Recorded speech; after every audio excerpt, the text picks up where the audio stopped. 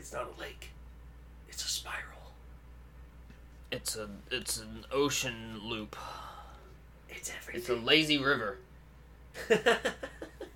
But a very meticulously thought out, and it just goes around and around, and you're just chilling on that little float. And it pampers you the whole time with beautiful artistry and reading a book. Excellent gameplay. Could you imagine going to a water park? There's always those lazy rivers, and you just see some guy on the lazy river just reading a book. Or just in That'd the be tube weird. With a full typewriter on a floaty. God bless. Speaking of which, sorry, welcome to Expect Entertainment. Welcome, everyone. We're back again, and finally it's the episode that I've been waiting for. It's the biggin. It's the Herald of Darkness, the Champion of Light, Mr. Alan Wake. Alonzo Wakando. It is Black History Month. There you go. Anyway, before I am Tanner. Sorry. I'm still Glenn. Welcome to our show. It's been a while but we're back again. New developments, real quick, catching us up. I got a job. Yay! Finally back to work, getting myself out there. Well, I don't know if that's a yay or not. Well, it is because I was going crazy. Like I wasn't getting sleep right properly. My cycle was just all fucked up. You don't have a job. You don't need to have a sleep schedule. Well, I don't like to wake up every day at 4 p.m. I mean, I did that for 4 years when I was out of high school and at McDonald's, and that's not fun. It depends on your work schedule, I guess. Well, I didn't have one, so that's what it was just horrible. I was just sleeping all the time. I was sleeping on how late you 12 to 13 hours a day. Okay, that's too much. Like I didn't have to get out of bed, so I didn't get out of bed. In some instances, but I'm back at it. Good things are happening. Back in the writer's room. Ha. You gotta make as many Alan Wake jokes as possible. I had to use my mind place. There we go. But sidebar.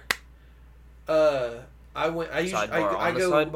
go triple hunting sidebar? for treasures like Hot Wheels and toys and shit like Okay. that. I was thinking like mine at the beach. No, I mean that's one metal way. detector you can at do the that beach. too. I mean, people make money off that. But I go to Targets and Walmarts and all sorts of stuff, and I think I've told you about this. They made a Dragon Ball exclusive figure to Walmart and Target only. It's a $35 figure. On eBay, they're selling for $130+. Boy. Finally found one. Yay! Not only that, I found You found 5. 5. 5. Did you buy all 5 of them? All 5. Oh my god, no. I do not care. That's $500 in profit right there. It's very rarely do I get that opportunity when I have the money to get the few. You're joining the scalper community. But get this, it got even better. Oh no! As I'm walking to checkout, I get to the self checkout. A whole pallet of them. And I was worried because at one point a guy told me about Hot Wheels. They try not to let people buy all of a certain one. Oh yeah. To prevent that, and I'm like just sitting here there with 5 of the same things. a whole armful of the same ones. Oh no. And I didn't think anything of it, and I tried to scan it and it wouldn't scan. So use a different barcode. I was like, well, this is the only barcode. What am I going to do? All right, lady, I need help. Yeah. Oh, God. So she tries it. It didn't work. She's like, what was the price on it? I said, it was $34.99. I was going to lie. I was like, that's still it's a better deal than better eBay. Deal than going on eBay and doing it. I decided that I was going to be truthful and just be honest. And I did. And then she was like, okay, what's half of $34.99? $17.50. Yeah, $17.50 is or something like that. She started putting $17.50 in, and then she started putting all 5 of them. Mm-hmm. She marked them all 50% off at $17.50, and I'm like, oh, what are you doing? What is happening? I'm not gonna say anything. Yeah, just say thank you. Just get out of here. Get quick, hurry. And she had to do them individually. She couldn't do it by quantity. So I was like, just get through all 5 before somebody else walks over here, or before you even question it. One of those great things of like the people that work at places like that just don't care. Well, see, I don't know if that is it, or if it was like if it's a policy of Target where if it's not in there, because she scanned her barcode thing, it didn't pop up in their system either. Yeah, she had to. And I'm like, if it's not in their system, do they do like 50% off? Is that something maybe? That seems like something a big corporation could do if it's not in their system. Maybe. But I didn't question it. Don't question that. So for less than the price of one on eBay, I made out with 5. Dang. And loaded. That wasn't... I had a really good day yesterday. I collect mini mystery Star Wars figures. You've seen my miniature Star Wars vehicles. Well, they've got a line right now of mystery ones. They're like speeder bikes. Okay. So they're really cool. Really nice models now, different characters. Sometimes they redo bikes, do different paint, different characters, whatever. I don't want all of them, but there were some that I really wanted. Nifty spiffy. I finally got all of the most recent set, like, last week. So I was done with the most recent. But the old set, I was like, I'm probably not going to find anymore. But I found them at GameStop, and they were all marked down 50% off too. Oh my god. So I bought 2 boxes full of them. I'll just take all of these, thank you. And normally I don't buy them like that because the chances of me getting a chase randomly... Yeah. And the chases are like 5,000, 15,000. Oh, jeez. And rare. And it's just like, God, what does rare even mean? Is that just 20,000 or more? Yeah. But even still, 5,000 in the world, but you get lucky. Yeah, I mean, like that's how it happens. I got General Grievous. He was one happens. last week. I'll have to show you him. He's really cool. Dope. But I was looking for Cad Bane from the last series. Oh, he's like a $50, $40 miniature figure. And these things are like an inch long. Jeez. It's ridiculous. So and they're already $5 for the box normally. Yeah. So I'm not going to pay more than that if I can help it. Oh, yeah. So I get down all the way after all 2 boxes of going through all these boxes. And I get down to the second 2 boxes. Mm-hmm. I'm like, I'm not going to get it. I'm doubles. All these are just Yeah. commons. I'm not getting shit. Yeah. And then I open it up and it's hot damn, I got Cad Bane. Well, I'll be. And then... Dank. So I pulled him, didn't have to pay anything super much for him. And then... That's dope. One final thing, I went to the Walmart in Lawrenceburg here. And that same series, they do bigger ships. Mm-hmm. Also, they do like Starfighters, and they go all the way up to like they have the AT-AT, which is which is a chunky little boy, about a foot tall. It's the size of a chihuahua. Honestly, out of all the big vehicles that they have, I would consider getting that one just because it looks dope. That is cool, yeah. Or the Falcon is just as big. Okay. And they're scaled to these. Oh, they made them in the. I don't know if you remember. Gotcha. They made them in the '90s. Also, it was called big. Action Fleet. Yeah. And it was the same principle. You could put the little figure inside the scaled ship. Gotcha. So they've remade them for this new age, and I love that they've kind of brought it back. Nifty. Well, they do chases in the bigger ones too. Let's just resell the same toys we sell. It's working. It's working. Nostalgia factor. So they're putting chases in them now. The bigger ones too. Yeah. And I found a chase of only 5,000 sitting at Walmart. Just so $13. $13. Boy. It's $200 on eBay. Oh my gosh. That's ridiculous. I never have this much luck hunting. All this fun stuff. I never had finally this much paid luck. off. And I had a really good day yesterday. So ride that high for the next 5 years. I'm gonna I told myself it was too good of a day. I don't think we're gonna match this one anytime soon. It was too good of a day, but it gives me hope that 2024 is not gonna be all so bad. So I'm very pleased that I got some kind of a win here. Better than nothing. And we're on the mend. Nice. Oh, and sorry. That first segue that led to that segue, the point of that first one was we were talking about typewriters in the lazy river. One of the Legos that I'm about to get. You're gonna get the typewriter. I'm gonna get it for the typewriter is really. I'm gonna make an Alan Wake Lego display. I'm gonna get the lighthouse. You're gonna have the friggin' the little Rose has her little monument to Alan Wake in the. No, it's not gonna be like that.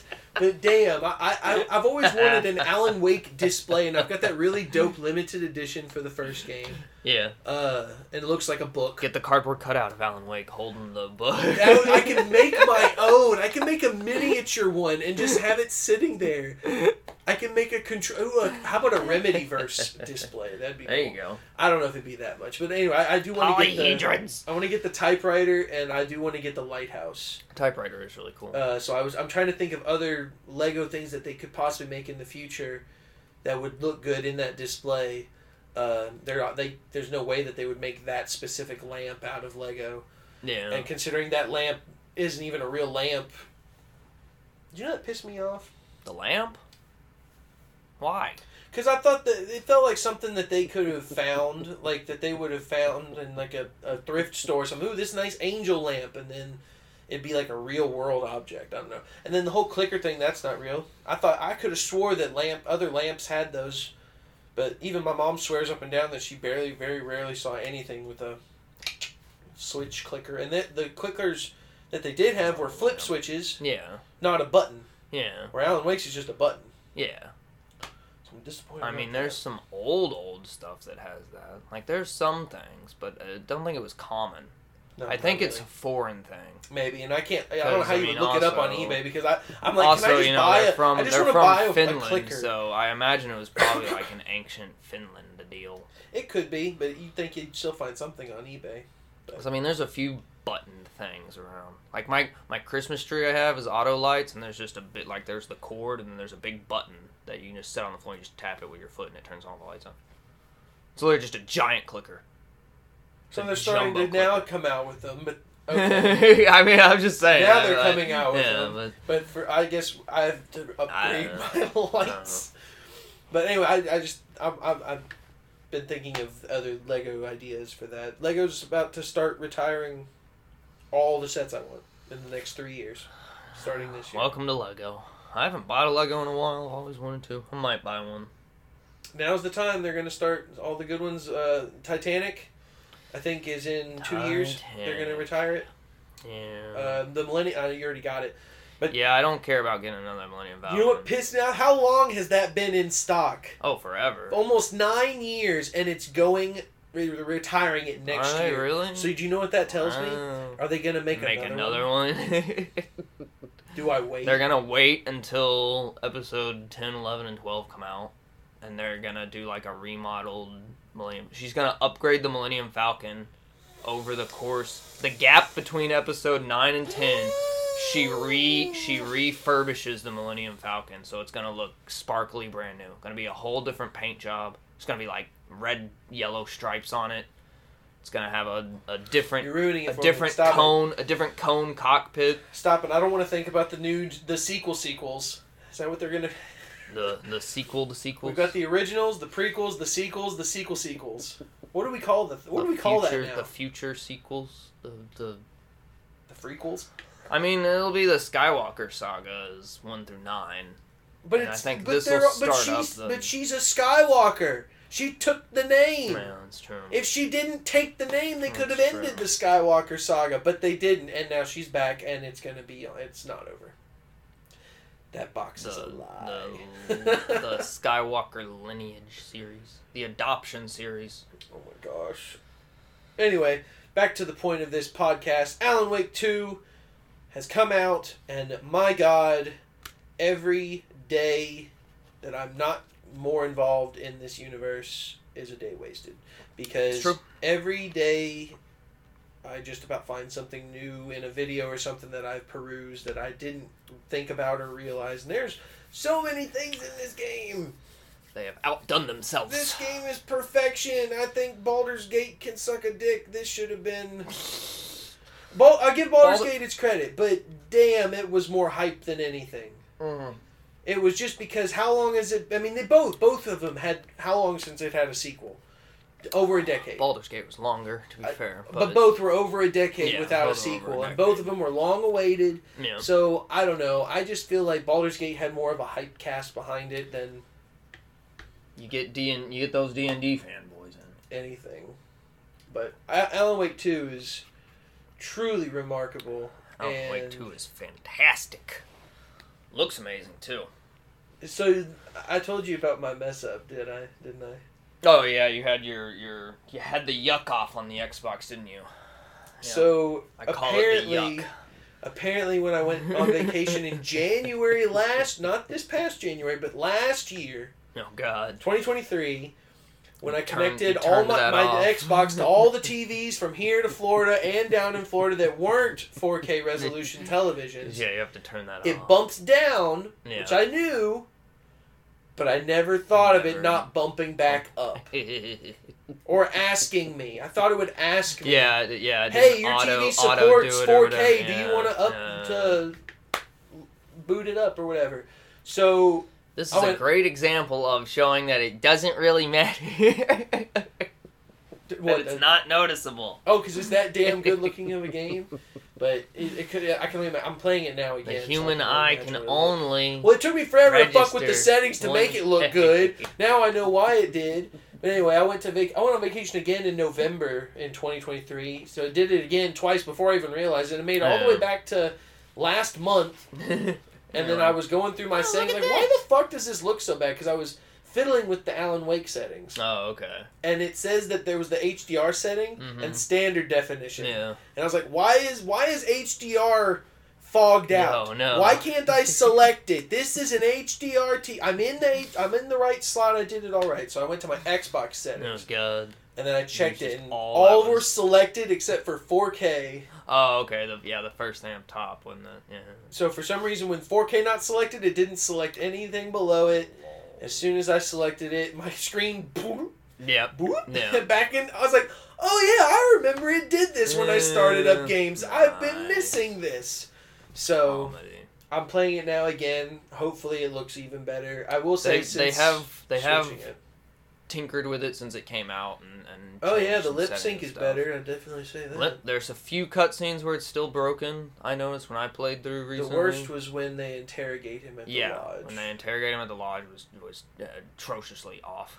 His character would yell, and then a second later, ah! Yeah, it was way off for some reason. I was wondering if that. I think it had to do with the fact that, recorded audio over. Casey's voice and Alan Wake's voice are two different actors. Yeah, both of them. They recorded it over top of them. So they had to get separate recordings for still think they would have matching. It's just timing thing. Especially if they're individual layers, that's just a shift in. Yeah, I wonder how difficult it is to set all that up specifically. I don't know if you know this, but I know it's not fun. When I used to burn DVDs, if something would happen to the computer, or if it would glitch or skip, then that one glitch would instantly separate the audio. Oh, really? So I'm wondering if it's maybe in video games, if there's a loading thing where if it something didn't quite load up at the right time, maybe, and it got desynced because they were supposed to load in sync with each other. Minorly fiddling with audio stuff for the project I'm working on, and doing subtitles and audio cues and all that jazz is a lot of knowing exactly how long the thing is and how long you gotta put all this stuff for and all that jazz. You gotta space out the subtitles properly to match the length of the audio cue, so you don't have all the subtitles just written out. If you have a long thing where subtitles change over the course, you gotta time out the subtitles properly. You gotta time out the audio properly. Oh yeah, I can't even imagine matching that into a whole separate animation file and having those line up. It's just. That's why I kind of love watching TV talk shows on live TV. Yeah. With closed captions. Those people are amazing. Some people can't do shit. Some of those people are not good at it. Yeah, they'll you can see the ones.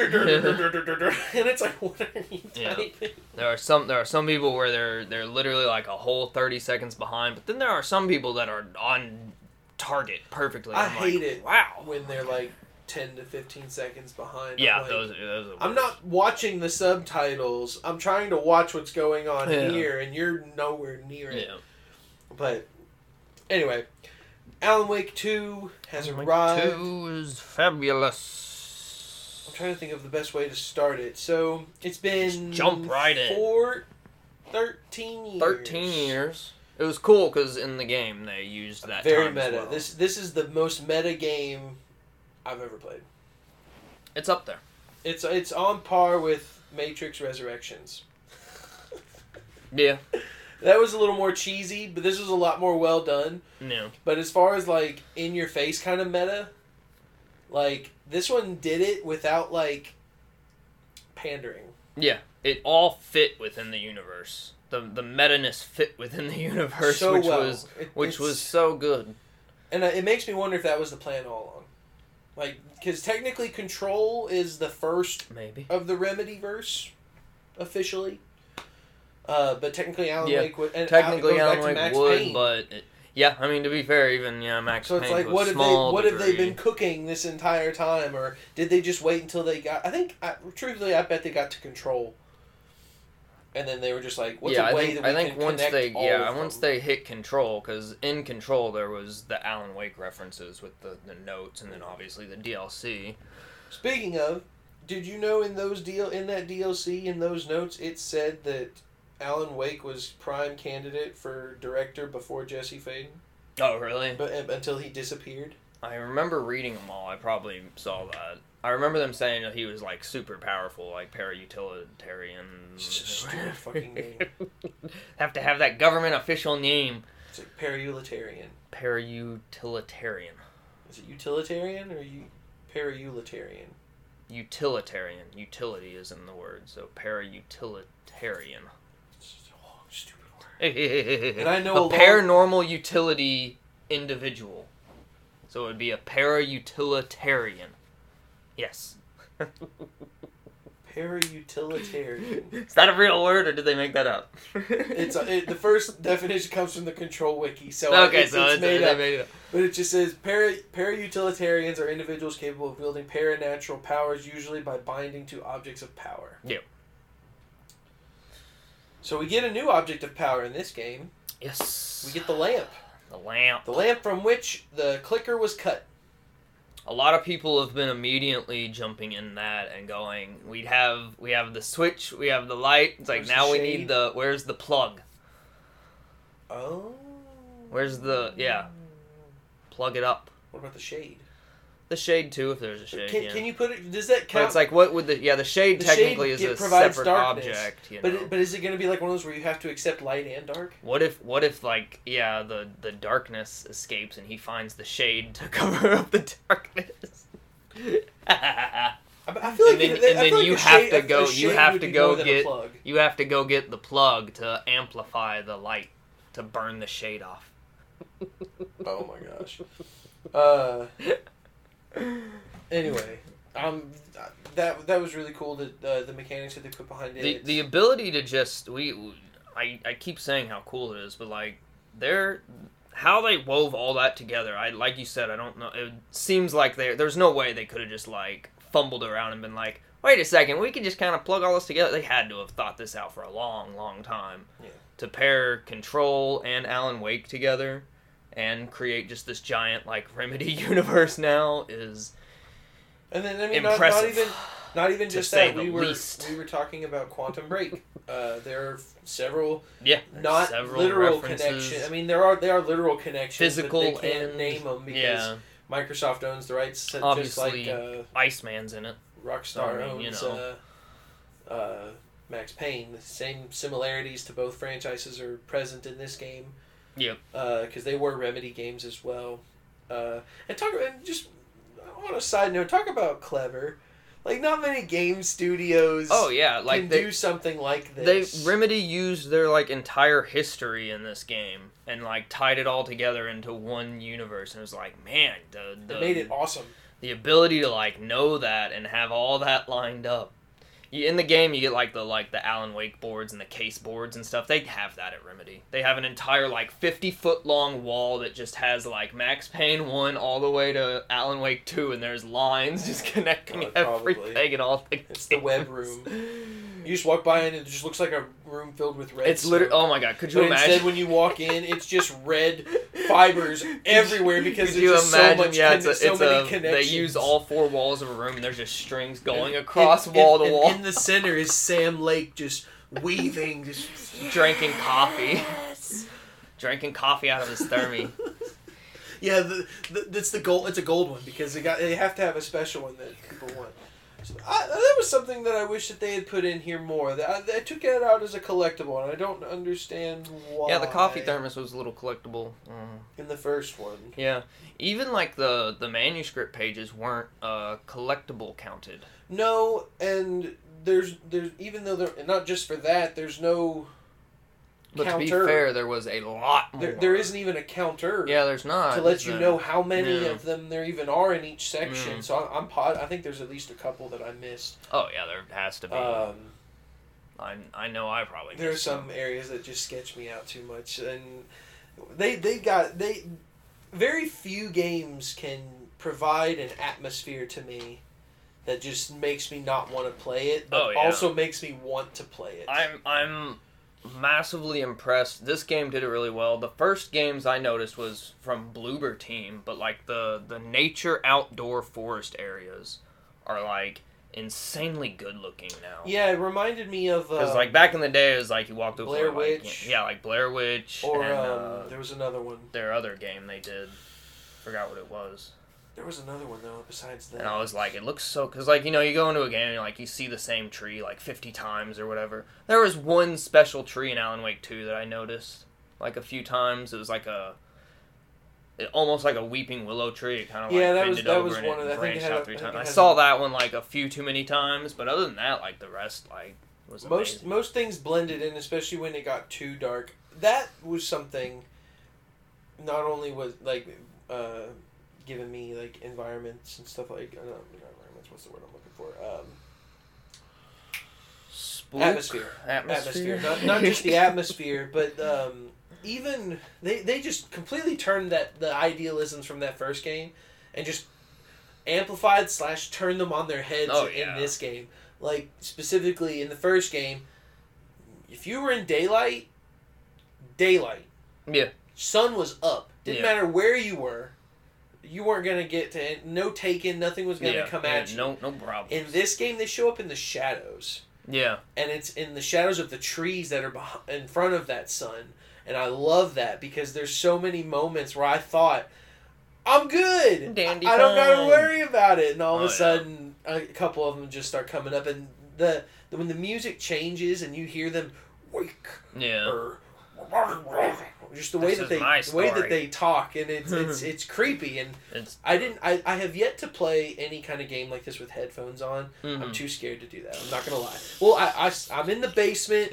Usually I play in the middle of the night, and if somebody were to tap me, if Mom were to come downstairs and tap 2 a.m. just be like, hey, because she's awake sometimes, and sometimes it's loud. Jesus Christ! I'll be screaming, and she'll just tap me, and sometimes if I don't hear her coming down the steps, turn into a secret rage and just. Oh my god, it would probably give me a heart attack. And I want to play game.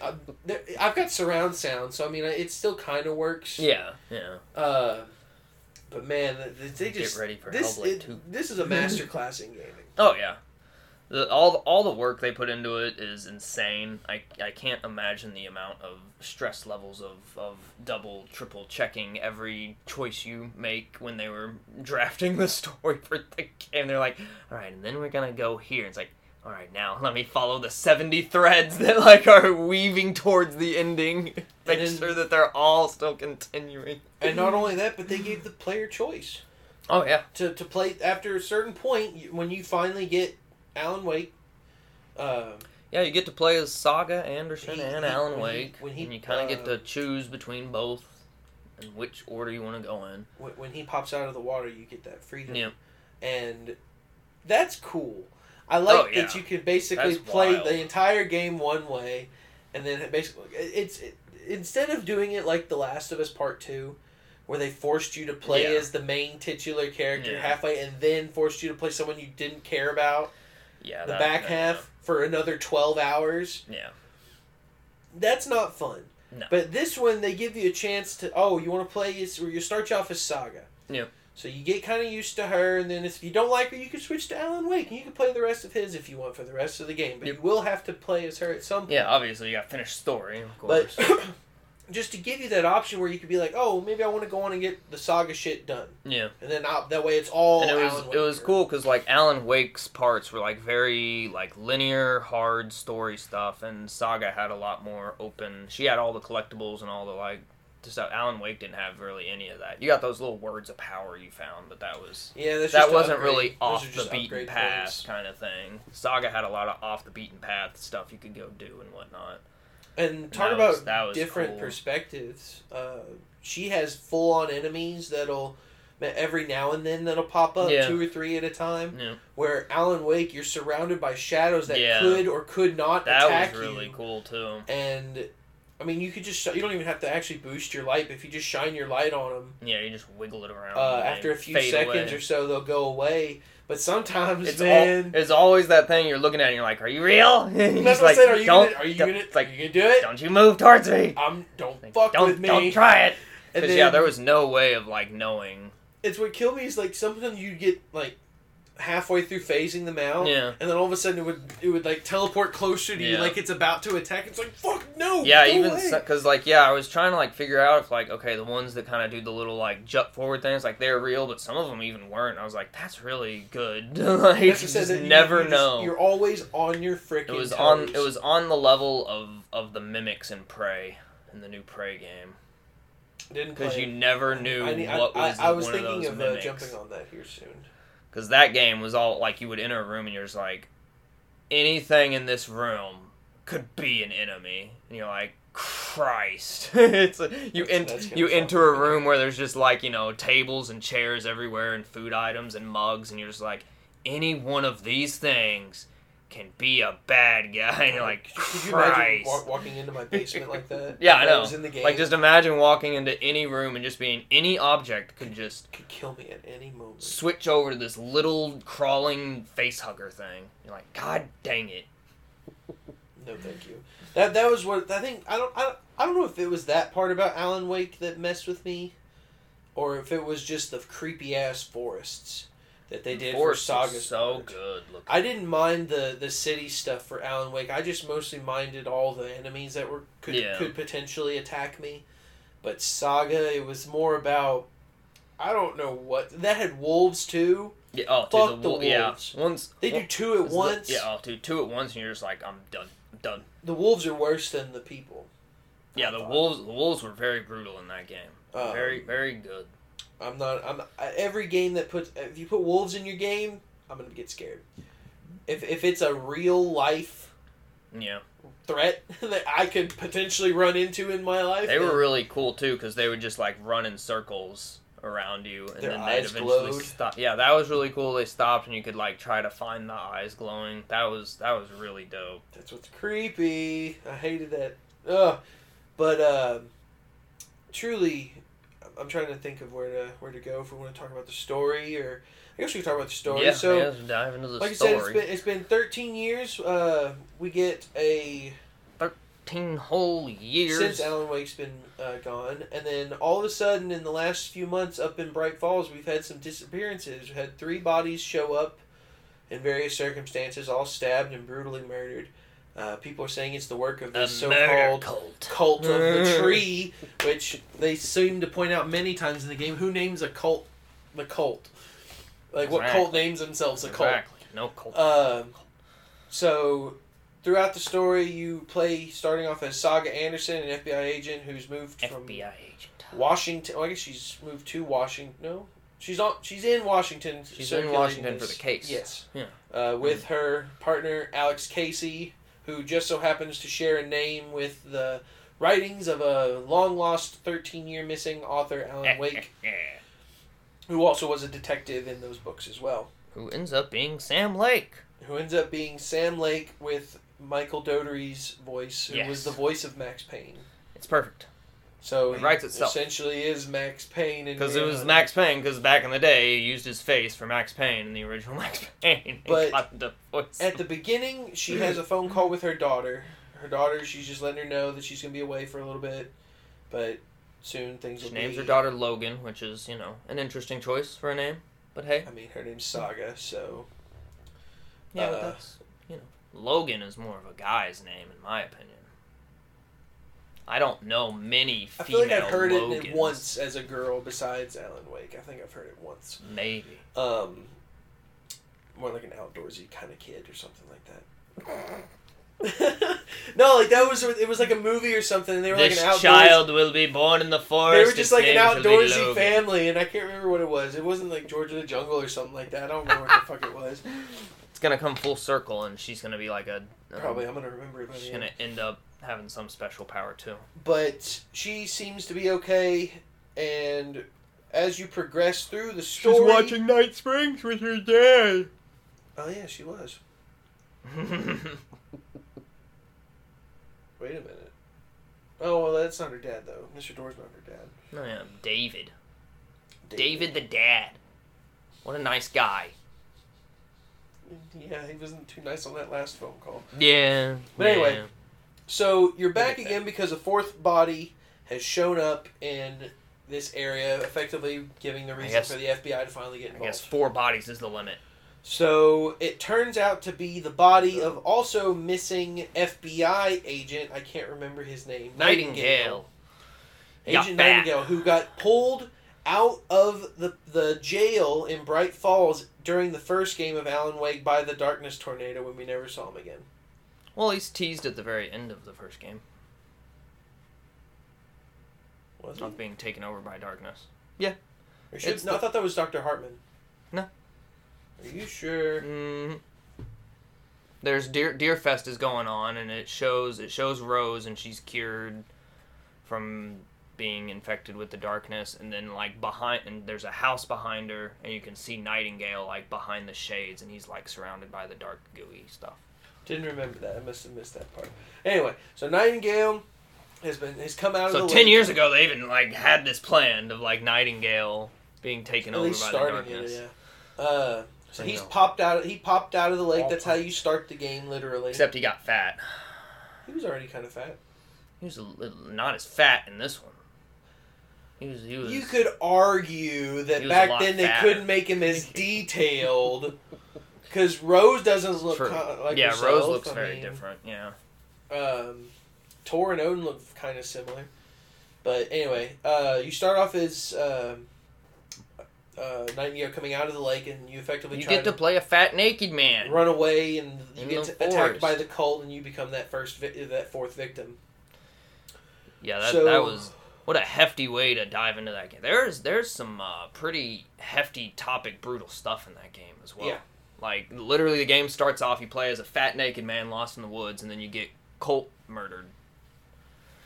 And I remember, they took 13 years to make Alan Wake 2, and Sam Lake, came out and says, I just tried to make, the most insane crap possible. It worked. It was, it's beautiful. Can't believe the game didn't get a X rating. It's now, I would say it's definitely in my top 5. Oh, it's absolutely. I couldn't say whether, it may be top 2. Yeah.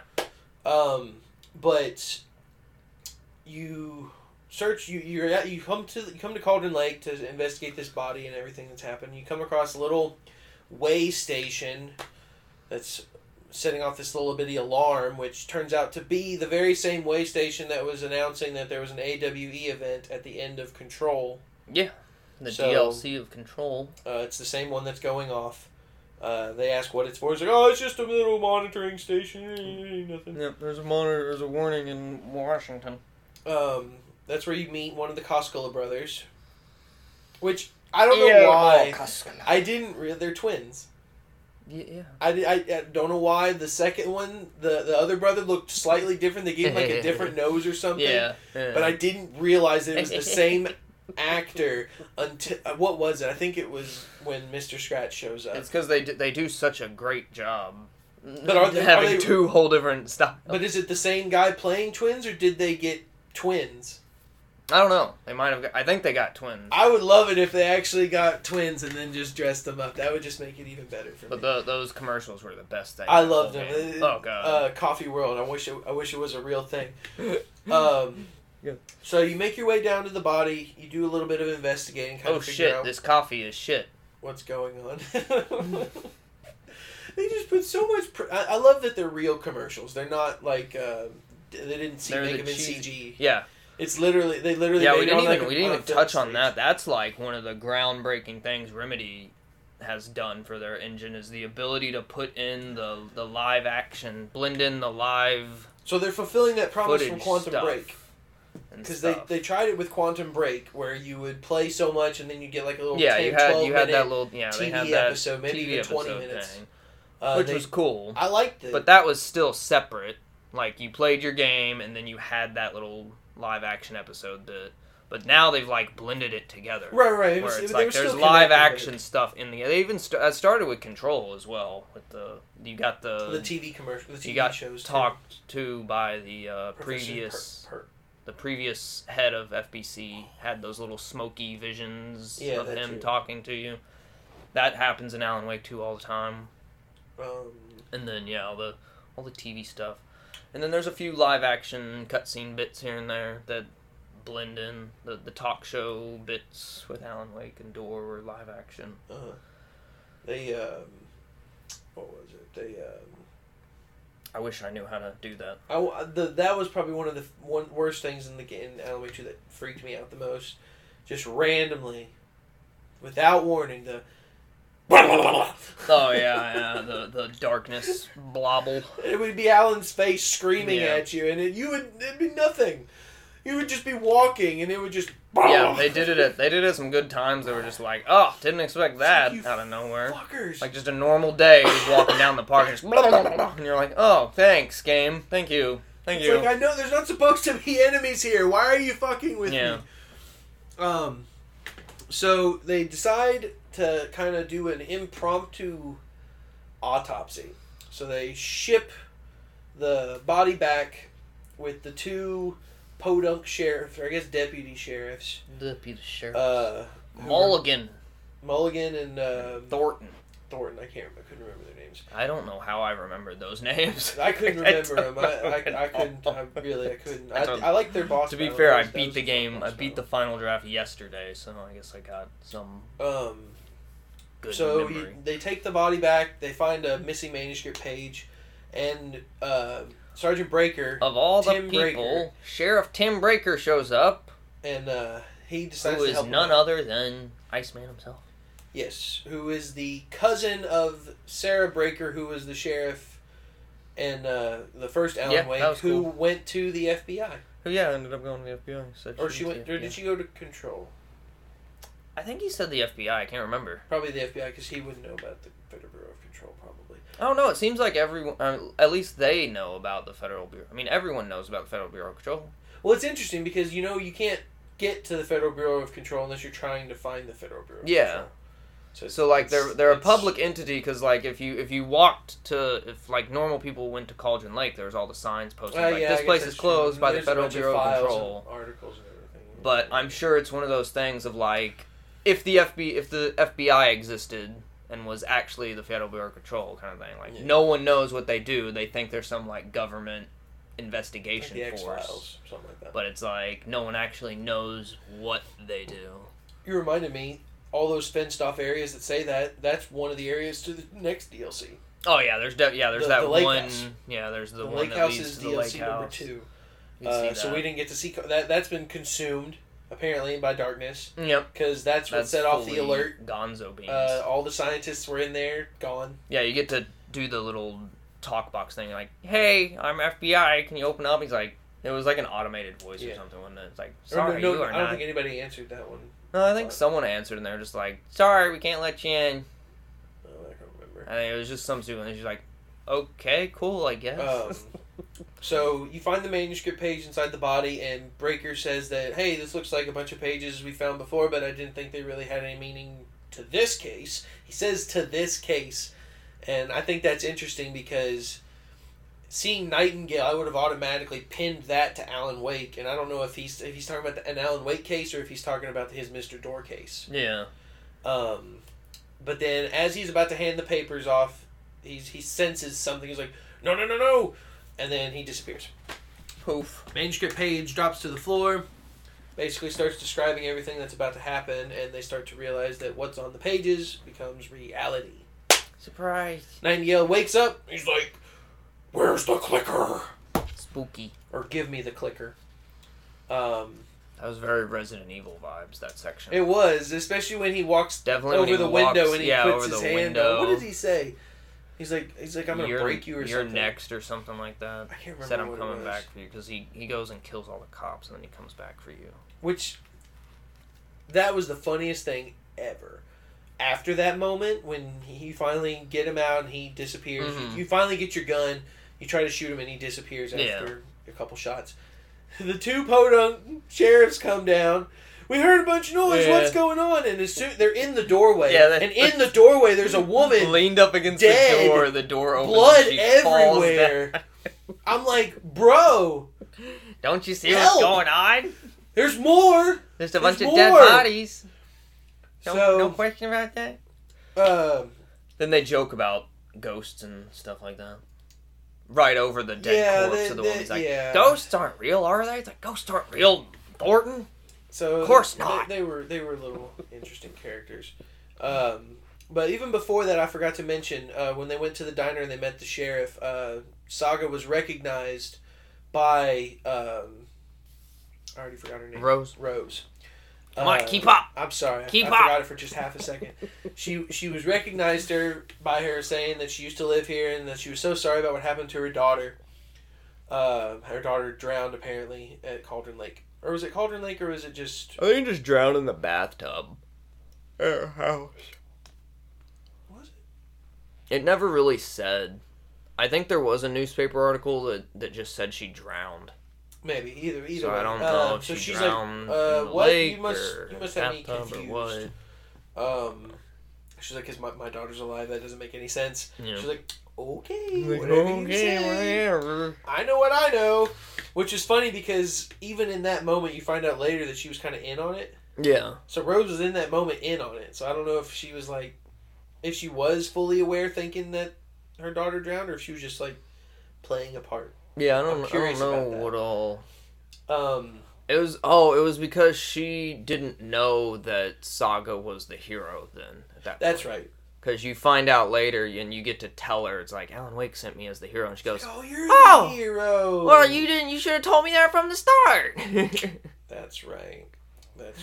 So, interestingly enough, throughout the game, some of the collectibles you get are little ripped up manuscript pages inside these Alex Casey lunchboxes with little notes of encouragement. Notes of happy encouragement. To keep you going in these dark cliche. And I loved it. I loved every bit of it. You don't know who it is. They're also you're led to them by these little ornate yarn god's eyes. Yep. And it's just like, okay, that's kind of cute. And pet rocks that are just yarn rocks. Yeah, they're painted. They painted yarn. I thought, whatever. But turns out that it was Rose leaving them with the help of one of the senior citizens at the nursing home that she works at. What was so funny about that was that at the end, Alan Wake finally meets back up with Rose. Yes. And he's like, "What are you doing here, Rose?" And she goes on that big thing. He's like, "I was listening to you. I was listening to every message. Through the radio, through the news, through the sky, through the wind itself." And he was like, "I didn't leave you any messages, Rose." So, then it's funny, but it's like, who did? And it's like, I don't think anyone did. But she got manuscript pages. She was so obsessed that she hunted out and found them. Or were they just, some of them appeared? Because in the first game, she was massively obsessed with Alan Wake. Okay, Alan Wake showed up and he walked into the diner and she was like, "Oh my God, Alan Wake! I'm such a huge fan." Then that's what I'm saying is that where are the pages coming from? If they're not from Alan. I thought that was just the comedy factor of her being so obsessed over Alan that she went out and found all that stuff herself. See, I mean, I thought that, but you could easily at the same time maybe somebody else was pulling the strings. You could easily say that there was someone else involved. I thought it was just the pure of all the things. There was absolutely nothing. It was just she was just a goofy, crazy fangirl. She is. You go into her office and there's just so much Alan Wake. There's just a whole memorabilia of Alan Wake there. But throughout the game, you find you have to go and basically hunt down this cult of the tree. Because even Alan Wake was like, "I didn't leave you any messages," and she's like, "Oh yeah, okay, got it." And she winks at him. And she's like, "We're playing that," and it's like, but Alan's just serious, so that's what I'm saying. He's okay, whatever. I don't think she's completely nuts. I think she's got a sense on her. Oh yeah, I mean yeah. But so I think it's just the fangirl moment. I feel like someone's talking to her. I have a theory about that. I got a big theory about that one. We'll get that when we talk about Alan's part. But so Saga's just trying to investigate this cult throughout the entire portion of hers. A murder cult. They all seem to be leading towards Alan Wake as their leader, or as who they're after. Yeah.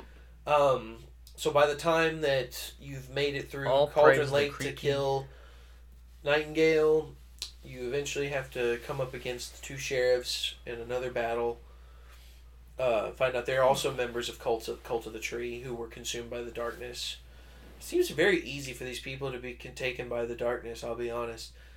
That's the whole point, is that the darkness is spreading. But the brothers didn't get caught. So I just thought it was interesting that the brothers didn't, but the sheriffs got turned so easily. Theirs was an interesting battle. I beat the fuck out of them. Theirs was the accident, wasn't it? They accidentally killed that woman, and then they hit her body because they didn't want to get blamed or whatever. That was like the second or third one. That was the one that they hid inside the dumpster. They threw in the well. Oh, you're right. That was the well. I got that. There's so many. That's why they came out of the well. You're right.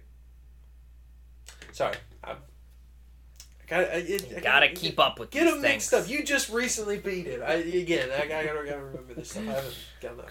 There were all certain events that caused them to like get infected with the darkness or whatever. You're right, because that one was the well, and then I'm trying to remember the other. Cynthia Weaver sadly got taken by the darkness. So lovely lamp lady. I forgot about her. I couldn't remember that was her, but she was the one that was obsessed with Thomas Zane. Yeah, she was the jealous one. It was cool to get more backstory on that in this one because like she just kind of was the crazy lamp lady in the first game. There was a bit of tease about her knowing Thomas Zane.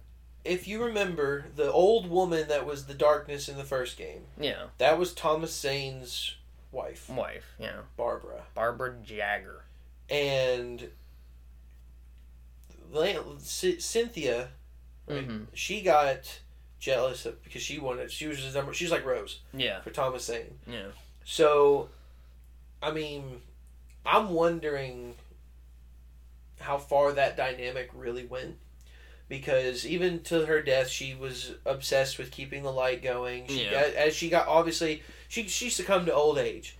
That's what made her die. Or that's what had the darkness consumed her. No, Alan Wake took the lamp from her. Well, that too, but she also was old.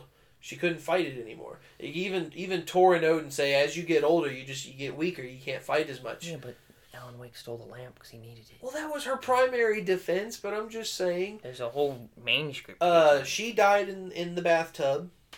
She drowned. The darkness put her under the water, and she died. She had no more lamps. A very Shining-esque moment, especially during Alan Wake's version when he catches up to that moment. Yeah. It was very shiny. I was like, oh my god, is this The Shining? I'm in a hotel, and I'm going to go to this full bathtub, and there's going to be a dead body in it. Yep. But Cynthia Weaver, she was the light keeper, and then that was dope. One of the coolest things in the game. I didn't like her battle. She was freaked me out. Definitely in Alan Wake's story when you get to like rewrite the areas and work your way. Alan Wake's trying to get out of the dark place. Obviously, is the whole point of Alan Wake's story, and he has to initiate himself into making areas to reform the dark place to get him back to Alice. I was going to say, his first draft departure got him into the lake. Yeah. His second draft return didn't work. He's been trying to fix it up, trying to figure out why it's not working. So he's been going through. He sees it a couple times, and he thinks that Mr. Scratch has gone through and erased everything, scratched his name out, and done all this stuff. So he has to write an in-between novel called Initiation. Which is hopefully a new way to get him out. Which is how he travels through the dark place to get him out of the dark place.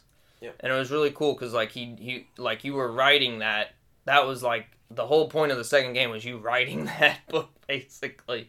And it was cool because you would walk into certain areas and you would get clues of like new bullet points on like, oh, maybe we should write this area like this, and then you got to change it, and it actually changed the whole like level layout, and that was really, really dope. Parts of that I liked it, but then some moments there were like too many options.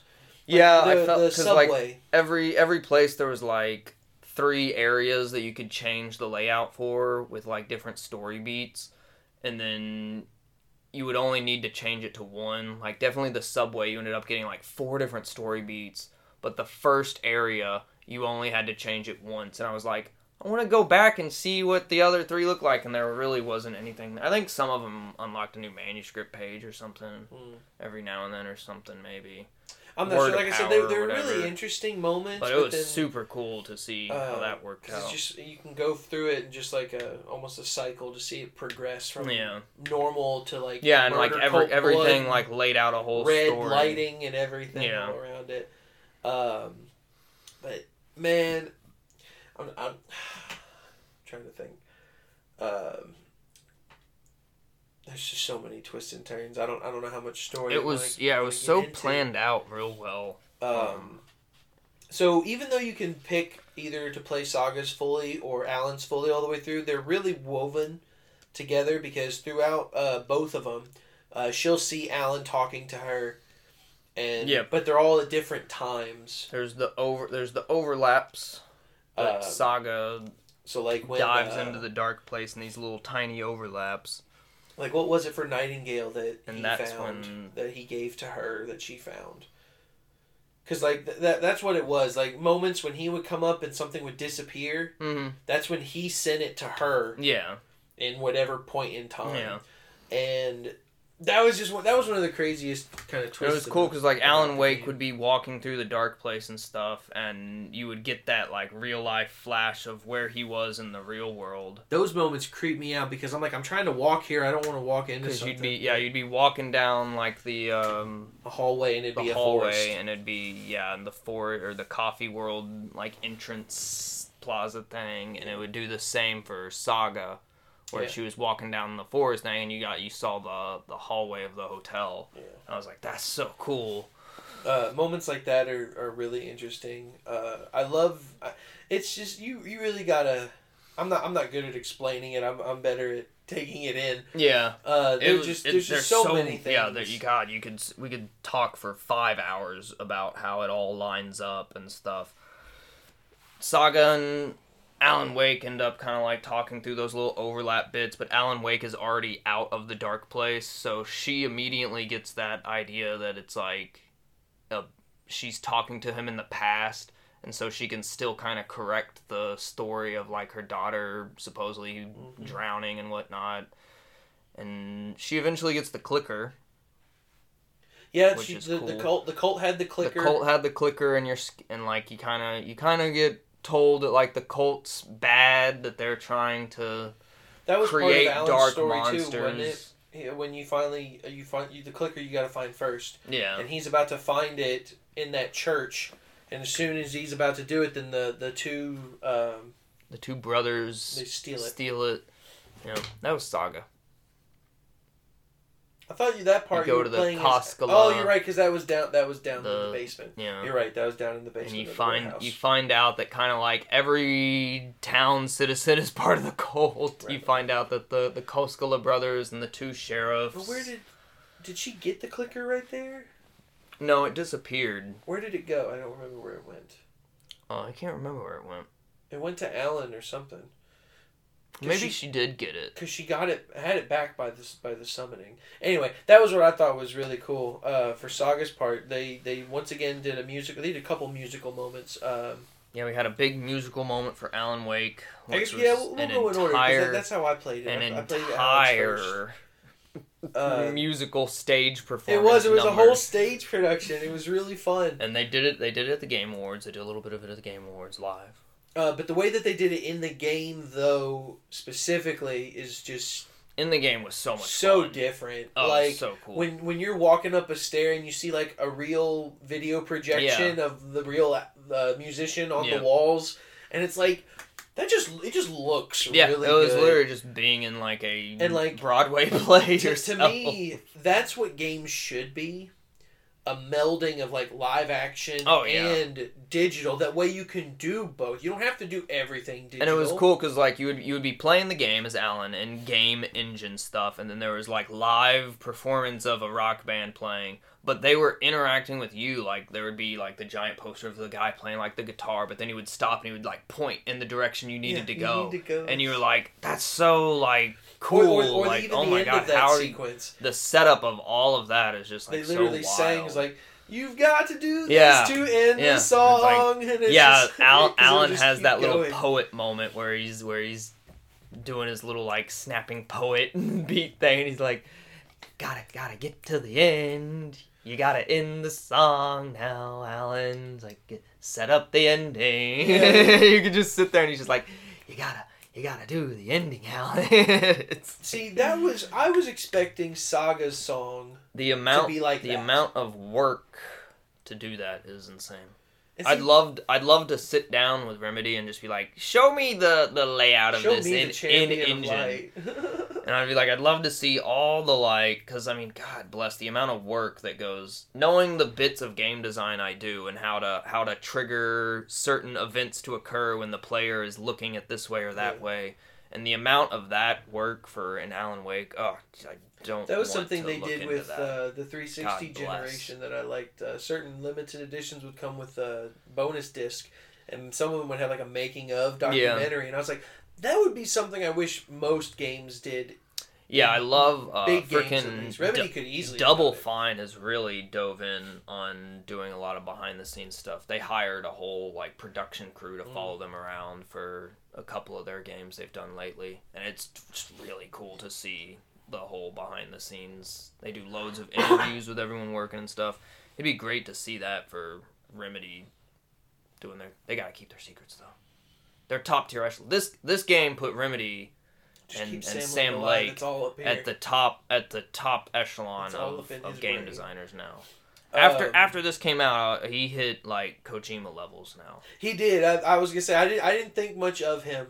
I mean, I did, but I was he was great. I really liked Alan Wake. Yeah, Alan Wake was fantastic. Liked Control. Control and Quantum Break were really cool stuff, and you're like, he's great games. But Alan Wake 2... But then when you put Alan Wake 2 and he just literally took all of Remedy's history and slapped it into a game. And put himself in it. And made it work. And himself. And you're just like, holy crap, the brain power on this man. That and just the amount of production. You would normally think of your game, 90% of it's on computers. Oh, yeah. They had live action scenes with full stages then turned into digital platforms for the video game, and I especially I can't even remember the name of the show, but the Mr. Door show, whatever, late note with Mr. Door, whatever. The talk. Yeah, I can't remember. It was a specific name. Yeah, I can't remember that. But his show, just that whole stage area, just they built it. And they had the live action one and the in game one, and it switched right between the two perfectly. So they just took a lot of care, and I love seeing games when there's care. God of War Ragnarok was awesome. That you could clearly see when Sony puts in a lot of care in their exclusives. Spider-Man 2. It needed something. I love it to death, but something about it just didn't quite Their hit. Story was a little... It started to crumble at the end. It was a little quick. Yeah. But this game... You can tell why it took 13 years. Yeah, it seemed... It's awesome. We kind of questioned, we were like, oh man, they're not going to make a sequel to Alan Wake 2. It's been so long, and you were just like, But then it seems like they announced Alan Wake 2, and they kind of cranked it out really fast, and you're like... No, I bet they were writing it this whole time. They kind of there was some back 5 years after Alan Wake 1, Sam Lake was like, we don't know where to go with it. We don't know what to do with it. Lies. And it was no, that was lies. That was just We're setting up this whole video game universe. And maybe there was a degree where they kind of hit a point where they're like, I don't know where to go with this, and then they finally made Control, and they were like, we know what to do. I was gonna say, it's oh my god, they've wrapped all this up hugely. I was gonna say, when did Alan Wake's and it's American it's Nightmare? Impressive, and yeah, just I would love to jump into that mind of how you even begin to write something of a grand scale as this, of going, all right, now we've got to not only take Control, but take Alan Wake and Quantum Break and slap them all together into one big universe. The ability to actually tie all those strings together into one story is insane. That's how much time? Because honestly, this game was almost just Control 1.5. Yeah. Honestly. There was so much Control-esque to it. There was, but if we won't know until these next two DLC, probably the Lake House specifically, because I think Night Springs will be Mr. Door. We're 1 hour in. We're 1 hour? Okay. Yeah. We'll wrap it up here with the future stuff. But I think Jessie would have been in it more. If she had been in it more, then I would consider it more Control. Yeah, she wasn't really in Dr. it Darling, much. There wasn't... That was his name, right? Dr. Darling? Mm-hmm. There's not much of him, even Dr. Darling is in the dark place. He is. So is Alice. And he ends up meeting Thomas Zane. So, that's where I want to end this, and with the future. I've seen the final draft ending. You've played the final draft ending. Yeah, Alan is out. Yeah. I'll wrap up. Alan, they saved him. It was cool because like Alan gets out, and the whole time Saga sees her through the overlaps and throughout the story, and she goes, "I'm seeing him in the past because Alan's already out." And then it kind of you find out that it's Mr. Scratch that was out and not Alan. Mm-hmm. But then you end up finding out again that Scratch is just Alan. It is Alan with the dark presence in him, and that's Mr. Scratch. Who is basically immortal. Who, apparently just has infinite darkness powers of insanity. But during Saga's little musical moment, you fight off a bunch of Taken at the lake shore of Cauldron Lake with Tor and Odin playing an awesome song, Dark Ocean Summoning. So the plan was that it was Scratch that was out, and Alan was still in a dark place. So you needed to get Alan out of the dark place in order to fix it. Yep. And so you do that thing there where they do the rock concert and you have the clicker. So you have to use an object of power and merge it with art. Amplify the art. Yeah. Make it a reality. To make it a gateway. Yeah. Because they sing a song about Alan coming out of the dark place. Which is so good. And then the clicker makes that real. Yes. And so you do that, reality. But then it doesn't do anything. They think it doesn't do anything. And she finally realizes that when Alan Wake popped out, that the first time, it was past thing, and that her doing that in the future clicked Alan Wake appearing in the past, because he does just appear out of nowhere. Yeah. In the past, at the very beginning of the game. We didn't know. It all comes full circle. The Cult of the Tree are good guys. Well, they started off as good guys, and then until they started fucking up and killing people. Well, they were good guys the whole time. Well, but I mean, like. But they really fucked up when they killed a person by accident. Who'd they kill by accident? The third victim wasn't a Taken. It was who the police officers killed. That was like a whole separate accident. Mm-mm. There's 4 deaths. There's 4 deaths. 3 of them were Taken. 1 of them was an accident. They tried to make look like it was one. Because the cops killed that lady on accident, and then they hit her body. And that's what caused them to get the darkness in. I could have swore that the body was found. She came out as a darkness, and that's one of the ones that they killed. I don't think so. I gotta look that one up. I can't remember. I can't remember exactly.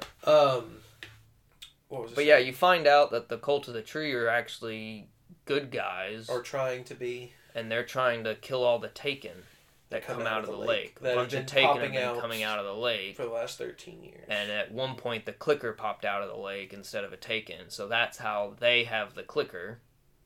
That's right. It just kind of popped out of the lake, I guess. Well, he did kind of just put it into Barbara Jagger and then use it, and that's all we saw. Yeah.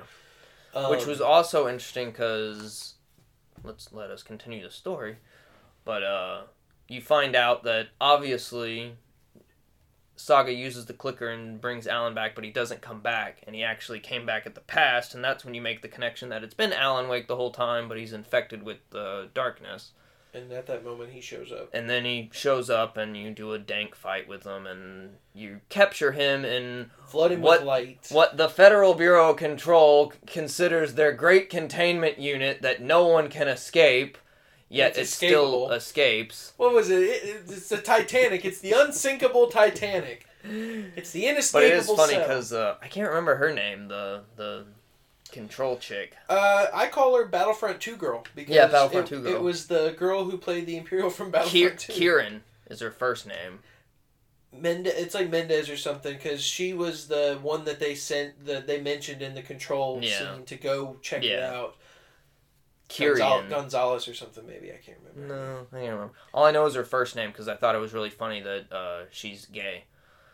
But it's very lightly talked about. You didn't even notice that, did you? They brought it up? Did they say it? Was it in the conversation in the office? When you go to the sheriff's station for the second time and Alex Casey had been wounded from the fight in the forest, you go rescue him down in the morgue and he's like barricaded himself in and he's like, I've been alright. And he's like, I've just been talking to Kieran about our ex-wives.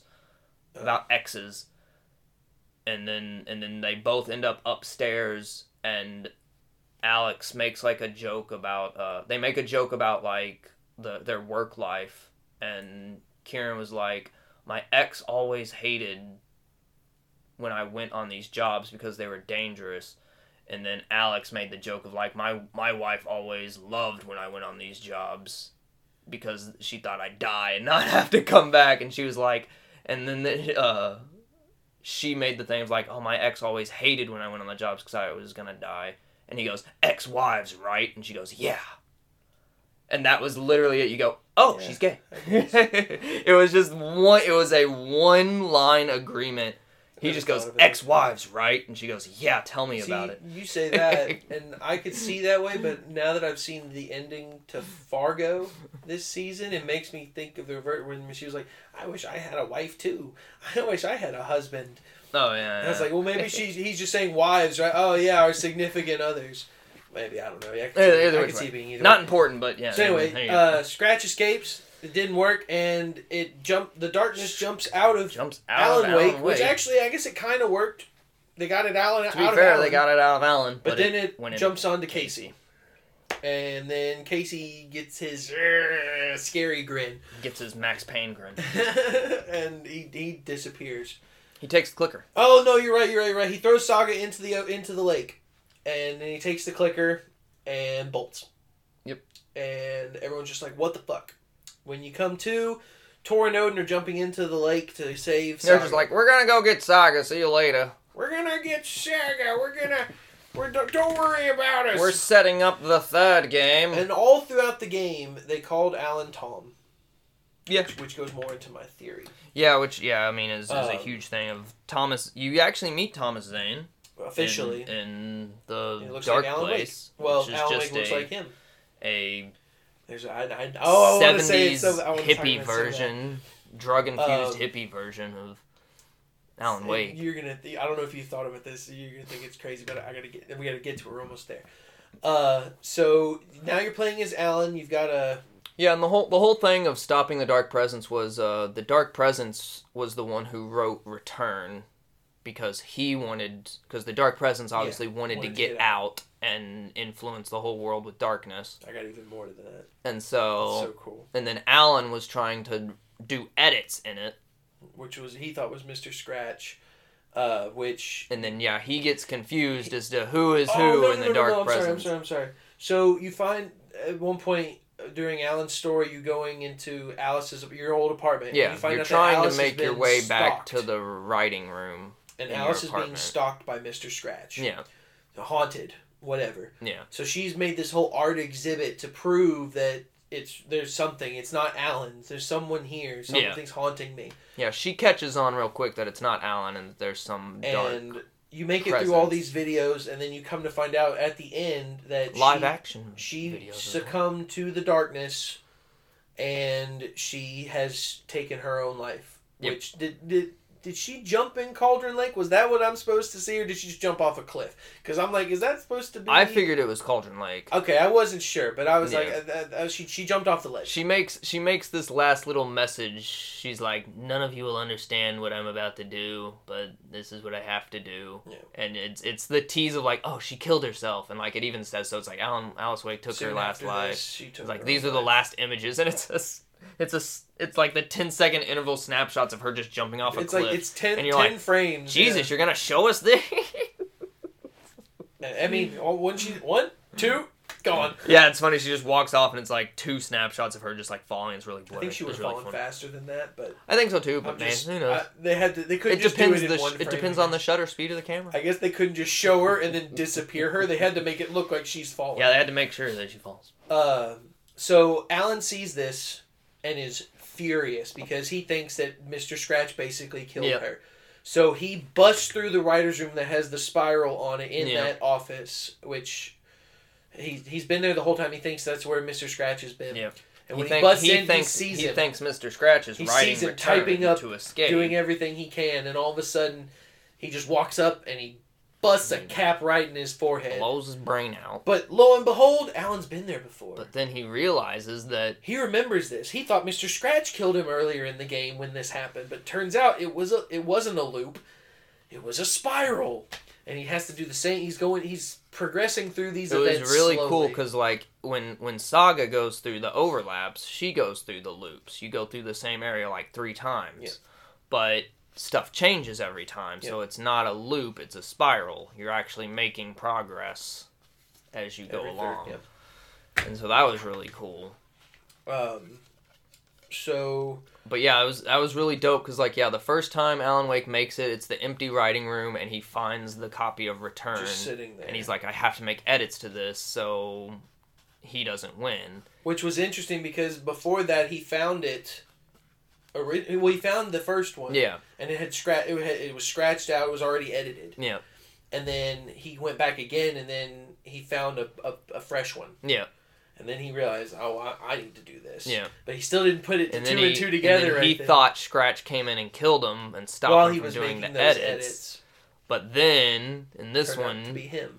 He comes in and thinks that Scratch is there undoing his edits, but then he finally makes the realization that it's the spiral thing. It's been him all along. And he gets real depressed that he supposedly killed himself, but he's just been going through this giant spiral the whole time. He thinks, now he come to the realization that it was never Mr. Scratch. And he realized that it was him the whole time. He realized that he's the one that's been haunting Alice. And he thinks that he's the reason that she's killed herself. Yeah. And so he succumbs to the darkness and lets it take him over him. Yes. And then that's when everything I guess is it technically when the ball started rolling? Kind of story-wise. The ball's very big. I know. And then, so when it starts rolling, there's a lot to look at as it rolls. Yeah, because it's rolling backwards. It rolls like 1 mile, and that's when you get the whole ball.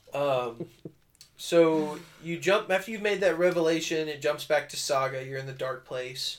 So Saga gets thrown into the dark place. And you find Tim. What was interesting was it shows Casey leave with the clicker from the lake, and he ends up in Bright Falls, and he uses the clicker, and he sets his ending in motion where the darkness will start to take over the world.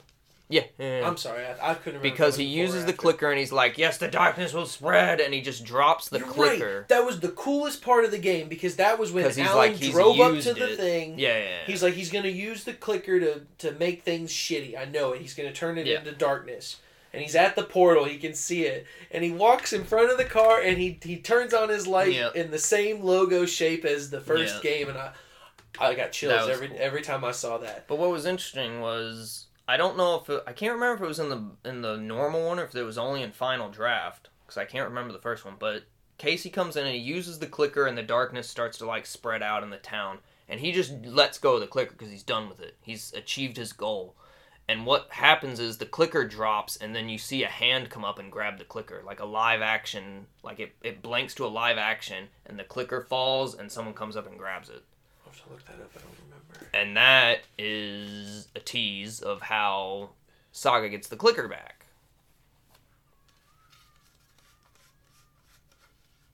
I don't remember how we jump, and Saga's in the dark place.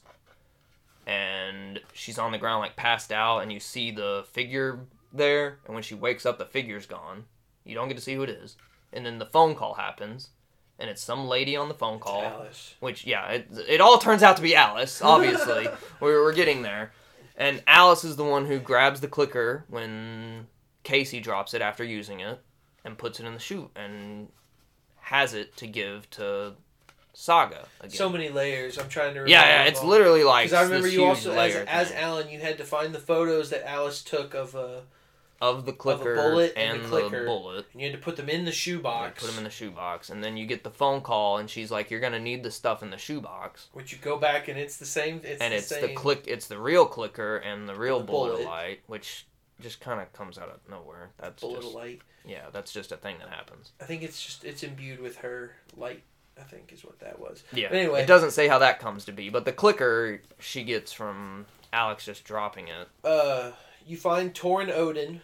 Tor and Odin are just chilling there drinking moonshine. They're cool. They're just having a blast. Either they think they belong there, or it was weird because like you get to finally go back. And they don't want to go. And they don't want to go. And they're like, yeah, we're done with that world. We're here. They didn't really save her. But they didn't really save her. And they say like, don't worry, we belong here. And it's like we can't.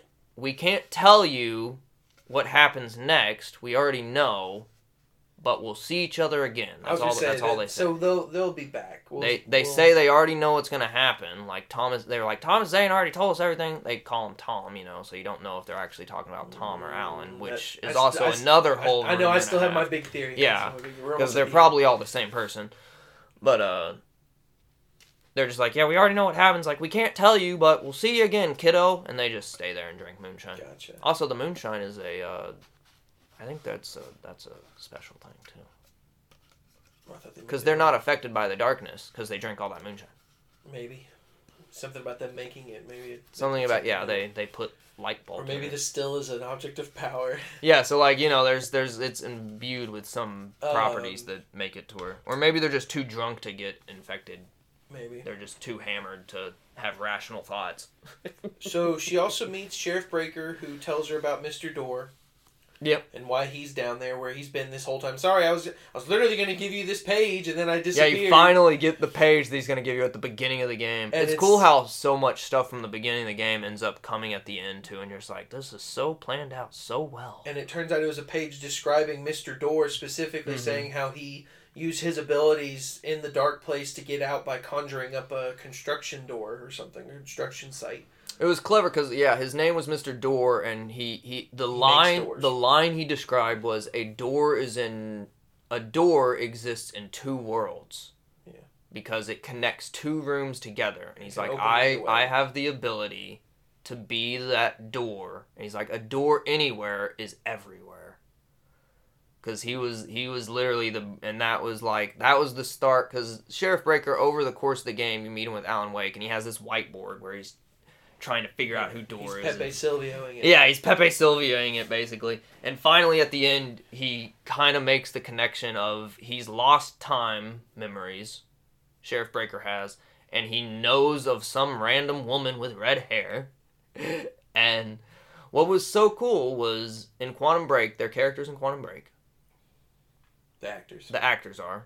The main guy is Sheriff Breaker, Sean Ashmore, and then I don't know the chick's name. She was on Days of Our Lives. I know that because Mom watches it all the time. I'm like, holy shit, it's the girl from Control. Oh, is it really? No way. She's in like 400 episodes of Days. She's like a consistent soap actors actress. in Days of the Life. Actors in soap operas are in 400 And like episodes. every time I say, hey, it's Jesse Faden. I'll have to know that. I'll have to check that out. That's funny. It's a lot of episodes. Yeah, they're in years. But he was basically connecting. They're himself, the two main characters in that. And so that's how they know. As well as that's how he knows that there's some woman with red, because he's never met Jesse Faden of Control. and I was going to say she didn't have red hair in Quantum Break. And yeah, she didn't have red hair in Quantum Break, and so he knows of this woman. And then what was interesting was like even back when they made Quantum, because then you think about it and you're like, oh, they're tying in Quantum Break, and they had this plan of them being a multiple reality. Lance Reddick was in it. And his Lance Reddick was Mr. Hatch. Yep. Mr. Hatch Mr. and Door I think the only reason that they did is because they needed this Door character centralized to make it all work. Yeah. And Microsoft owns that game, so they couldn't use the name Mr. Hatch. Also, in the end credits of this game, it says for our friend. Reddick. The guy who plays Mr. Door in this game, it was supposed to be Lance Reddick. The Martian Manhunter, man. But I remember from I know. The Arrowverse. He's a famous actor, as well. I don't know him from anything else other than. But where were we? Tim Breaker, Quantum Break. Oh yeah. So it was crazy because when they made Quantum Break, it's as if at that moment they're like, we're gonna have a shared universe, because they were just like, and then we're gonna hire, because they hired, because when they made Control, they brought the same chick from Quantum Break, and everyone was like, well, there goes Quantum Break, because it's the same chick, you can't kind of Well, that's why I was saying they're just using her again in Control. When Control came out, we figured those were separate entities, at the time of it's the same actress, two different games, two different universes, it doesn't matter. Right. And then Alan Wake 2 comes out, and it's like, it's all one universe, and it's a multiple reality thing, and holy crap. I think they planned it with Quantum Break. It's so, but then it didn't do so well. Yeah. And Microsoft kept the rights. They didn't just give them back to Remedy or do a deal with them. If they had done that, I think it would have been perfect. Yeah. But Microsoft likes to hold on to things. Yes, of course. You don't want to get rid of your IPs. So Saga tries to get out of the dark place using the same method. She conjures up a construction door and goes through it like a portal and ends up back where she needs to at the fountain. Yep. To get back through the overlap. Which she does and jumps back in. But she ends up outside of the writer's room. Mm-hmm. Which I thought was interesting. I didn't think it was just going to portal her to the right there. Yeah. And Casey. So, well, he did his own. So, well, Casey's the dark presence now, so he can kind of just teleport everywhere. So she teleports there, and Alan's in there typing, and they finally meet. Finally, after the whole game, they meet in, well, I guess officially without thinking. She finally finds out that she has her powers to kind of like mind connect to people. Her mind palace isn't just for her, it's for her to connect to other people's minds. And so she has this big, huge moment of rewriting the ending with Alan Wake through her mind palace thing. Right. Which is a huge part, and they're like, yeah, this is the story. It was so cool how that was done, too, because, like, they're like, we've got to plan out the ending, and it harked back to the first one about the whole thing. It's like, this is a horror story. There's only villains and victims. Yeah, and it was like, oh, it was the same line from the first game. And then they kind of, like, start doing this, like, brainstorming session of how they're going to do the ending, but it doesn't tell you what it is. They brainstorm it, and it's literally like almost a 5-minute long brainstorming session between the two of them, but it doesn't reveal the ending to the player, which was so well done.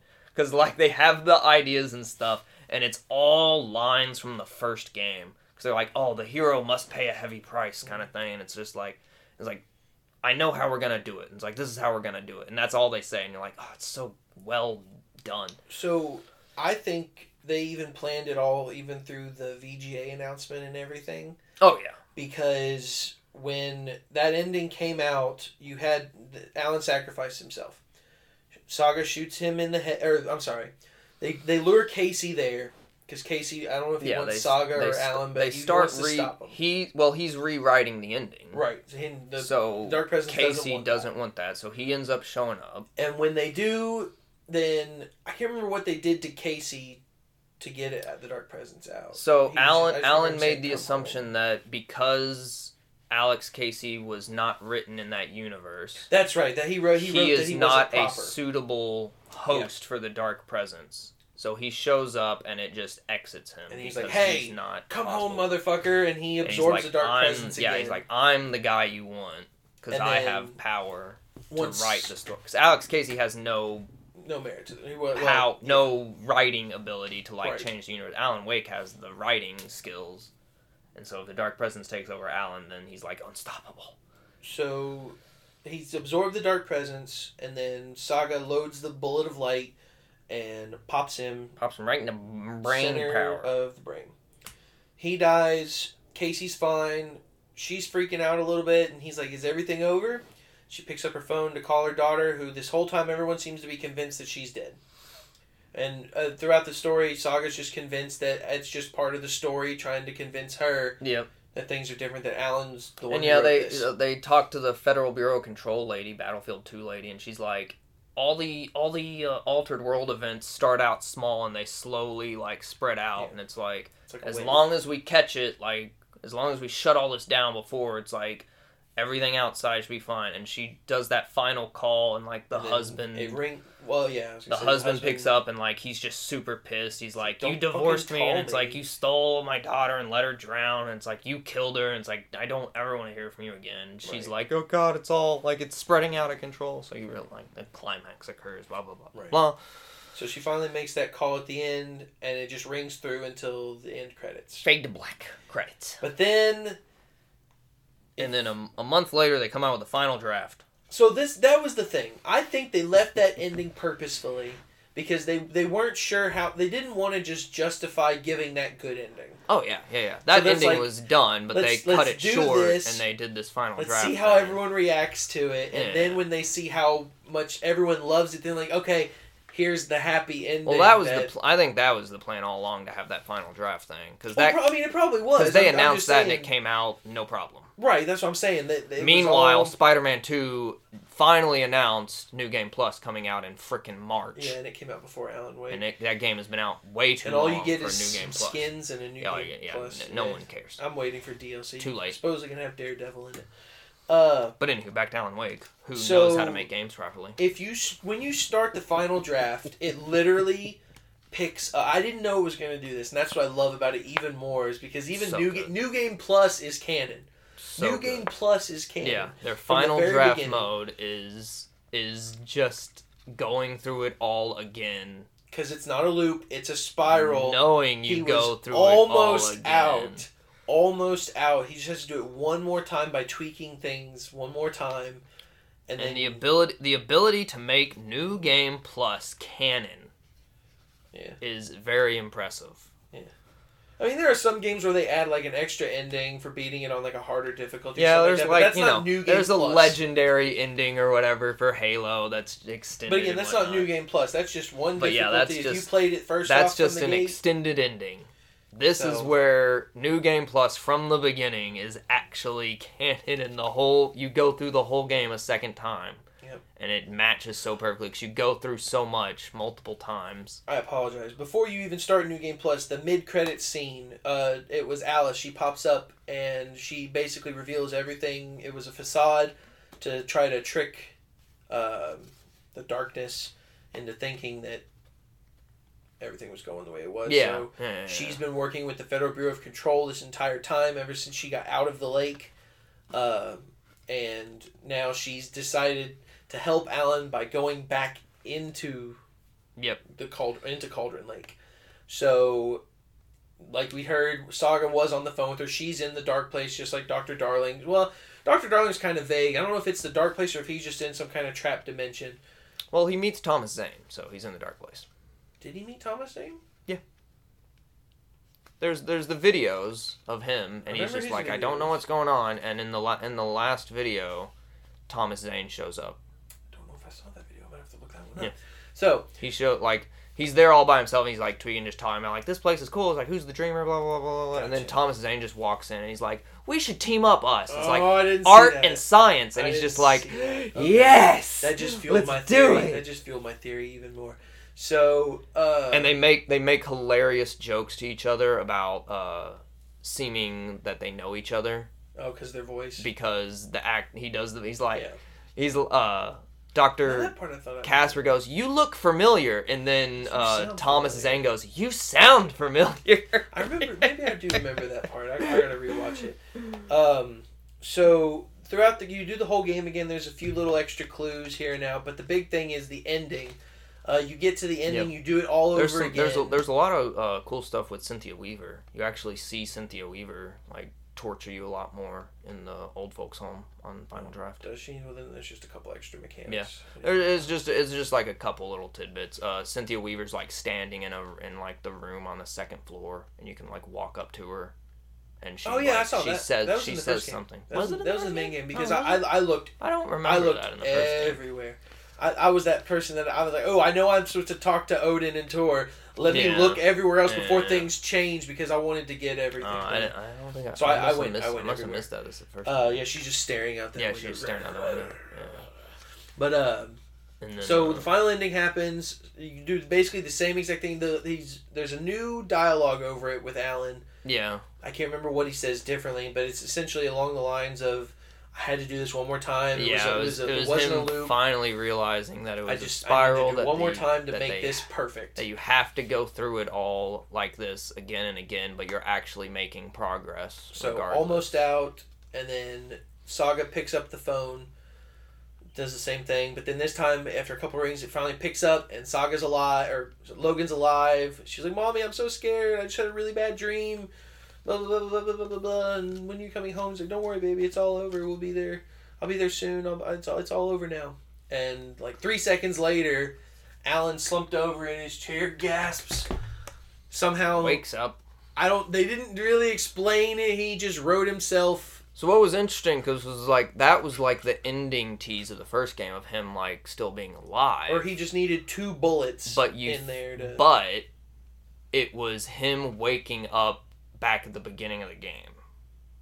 just again still stuck in the dark place, and that's why you do New Game Plus. Okay, so you just had to do one more this loop time again, he did one more because you realize round. at the end of the game that it's not a loop, it's a spiral, and you're actually making progress, and you do the final draft, which is the final draft for him to escape and be done with it all. Gotcha. Very well written, like I said. So it all comes together so damn well. So that's the official ending. And so Wake wakes up, and he's finally out. They're all done. The Dark Presence is gone, MIA, banished back to the Dark Place. It's probably banished back to the Dark Place. They didn't really describe what the Bullet of Light did, other than getting rid of it from Alan. Yeah. I imagine it banished it back to the Dark Place. However, we have left Tor, Odin, and Alice in the Dark Place. And Breaker. And Breaker, yeah, he's still there. And Door, technically, but Door can be anywhere. And Alan Wake has the great monologue of finally realizing that he is not the master of the Dark Place, he is the master of multiple universes. That's so cool! And so that officially, tied in the Quantum Break realm. Because now we've instead of just being the Dark Place and Alan Wake as two little worlds, it's now like a multi-dimensional thing. We've beaten the MCU at its own game. For now. For the moment. And so now, Control was obviously in the Alan Wake universe. Quantum Break, which is an alternate reality. Loose, but yeah. And so then Mad Max. the Dark Place and Alan Wake. And then, obviously, Max Payne. So this is my exciting stuff right now. Control 2. I mean, and then they've announced that their next game is Control 2. There's DLC for Alan Wake coming. Yeah, that'll come out way before Control 2. Which will come out way before Control 2. We'll update more when we get through that. You think that phone booth in the middle of Cauldron Lake is going to be something? Yeah, that's where the house was. No, it wasn't. There's just a random phone booth in Cauldron Lake at a fork in the road. There's just a phone booth there. Always wondered what that was. Different dimensions. I have a feeling that's going to be the start of a DLC, like that phone will ring. Maybe that could be Night Springs. And that could be the start because the lake house is through that gate. Yeah. But this is anyway, my theory there's about setting all this massive universe up is insane. I want to see that. I want to see that 70-foot long Pepe Sylvia board at Remedy Studios. It's got to be there. But I think it's all Thomas Zane, dude. And the reason Alan looks like him is because Alan is Thomas's first draft of writing himself out of the Dark Place himself. But it took on a life of its own. It went too far, and now it's trying to find its own way out before Zane can. And I think Zane's pulling all the strings. We had that moment where where Alan kills Zane and wrapping it up. He doesn't die. He's like, cut. And cut. Wow, that good was drama. Show, guys. Great job. So I think that's going to be a big thing going forward. Because that was the cliffhanger with Thomas Zane, was you go and see him one last time to get the next murder site, and Alan Wake goes in there, he's upset and frustrated, and he's like, don't try anything funny. And Thomas Zane revealed that Alan Wake came and wanted to get out, Scratch. Thomas Zane and Alan Wake worked together to try to get out of the Dark Place, and then Alan slowly went crazy and stopped writing because he knew that he couldn't get out, and he thought it was a loop the whole time, and he was stuck there forever. That was before he realized it was a spiral.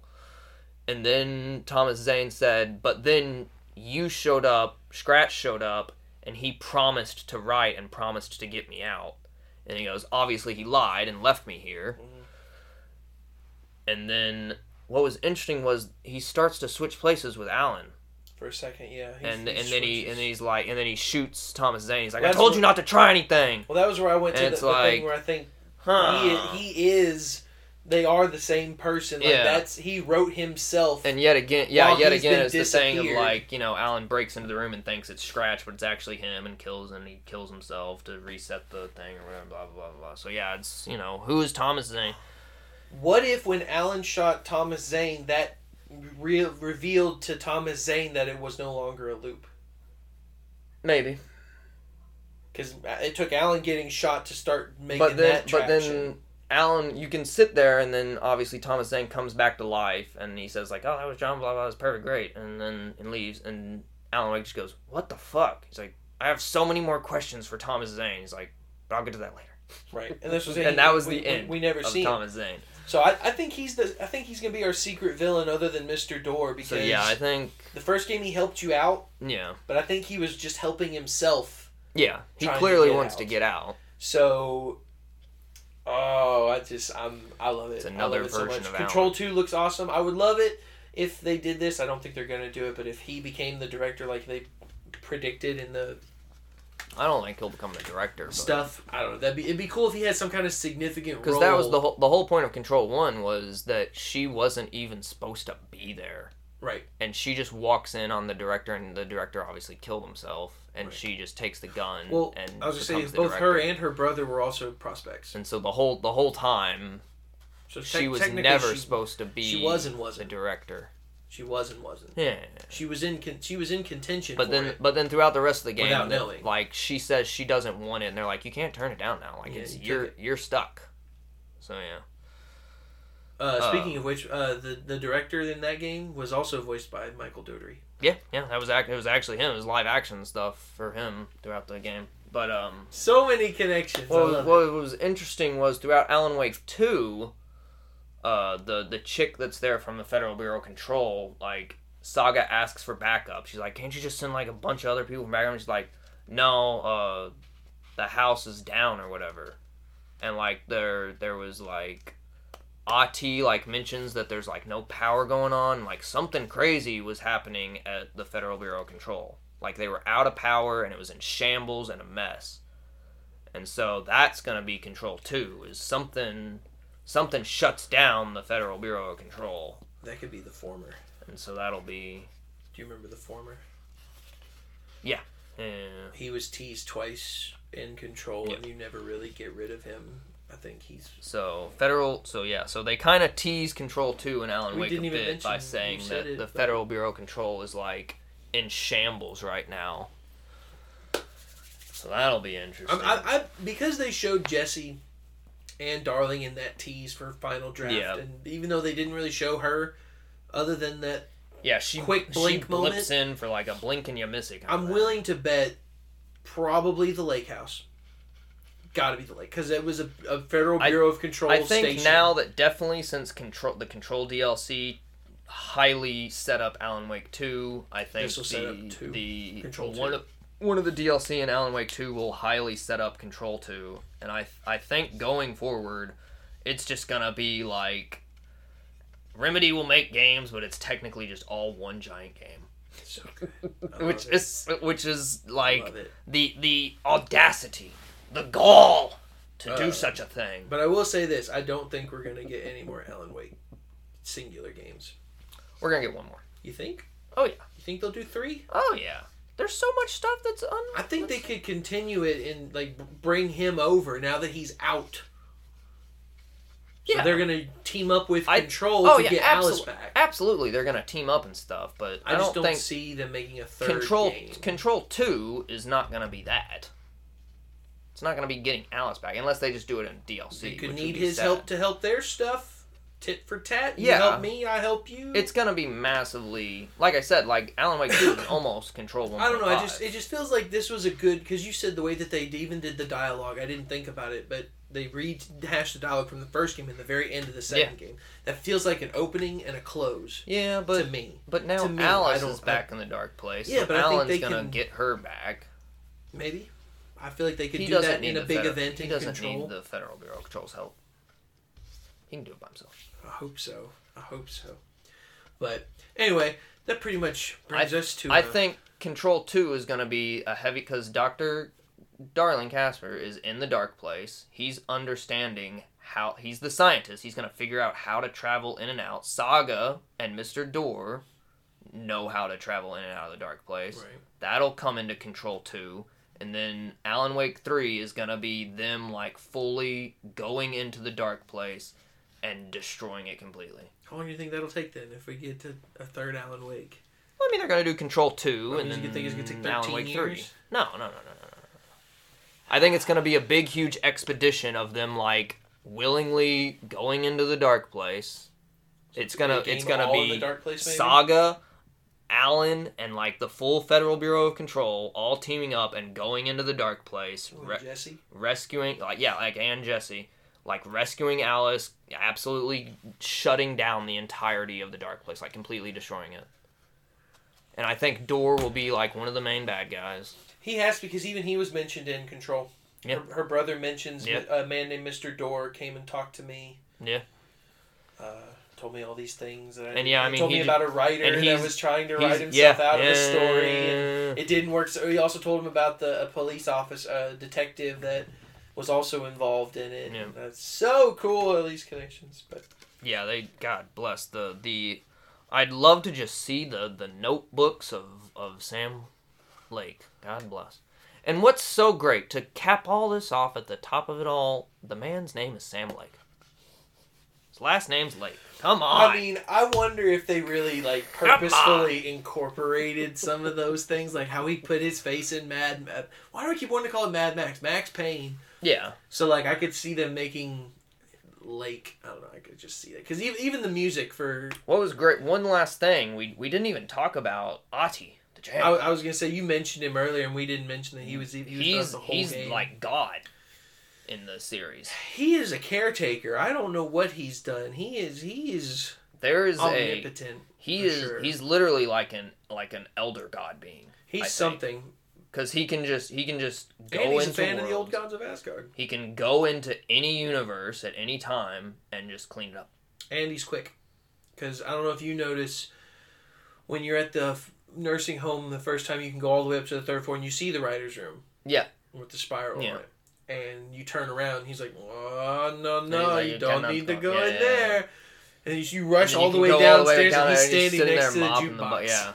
And it's like, Ati, how you doing this? He does that in Control as well. Like, he's just kind of always around. But there's a manuscript page that describes something, describes the lake or whatever, and then it says, and then a giant, like, cloud started to cover the sky, and it was a giant omnipotent being that blocked out the sky, and it was Ati.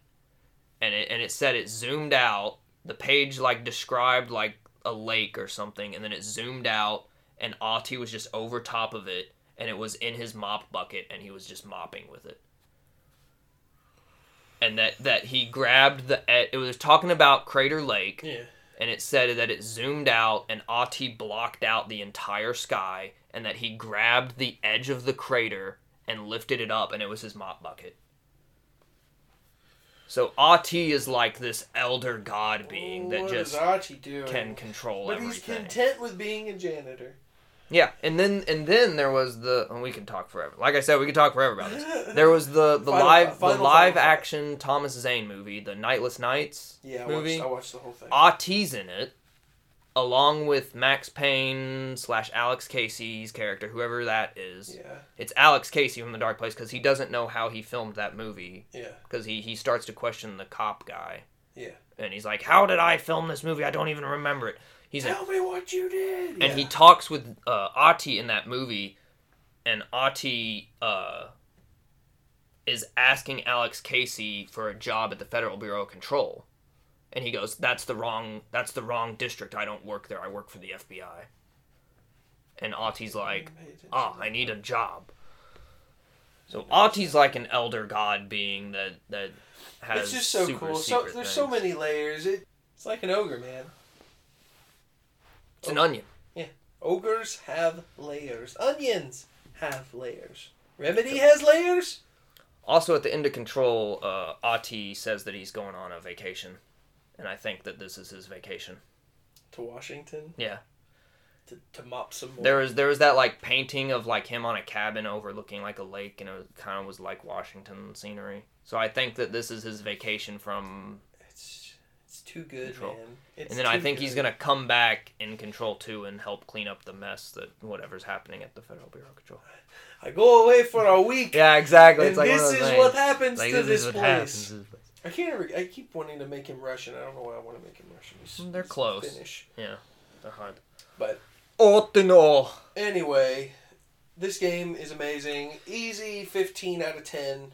Yeah, fabulous. Like, God, we could sit couldn't here. have asked for a better game. We could continue to dive into it more and more and more and more and more. We will when the DLC comes out. And yeah, we'll be back. But so yeah, until then, enjoy this incredibly long episode. We hope you did. Yep. Go play the game. It's definitely Go play it twice. Definitely grandiose. Play it twice. Very fun. The nursery rhymes were dope as well. The nursery rhymes. That was a whole other storyline. Like, I know. Who the fuck was that at the end? At the end, that was like. Oh yeah, that's right. Because he gets attacked. Well, he gets taken to the dark place. Yeah. Or well, do you think that was Dr. Darling?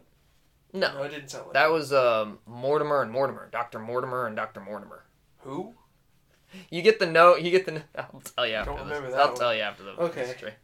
Anyway, we have a Twitter, we have an Instagram. It's at ExpectENTMT and Expect Entertainment for Instagram. Check us out.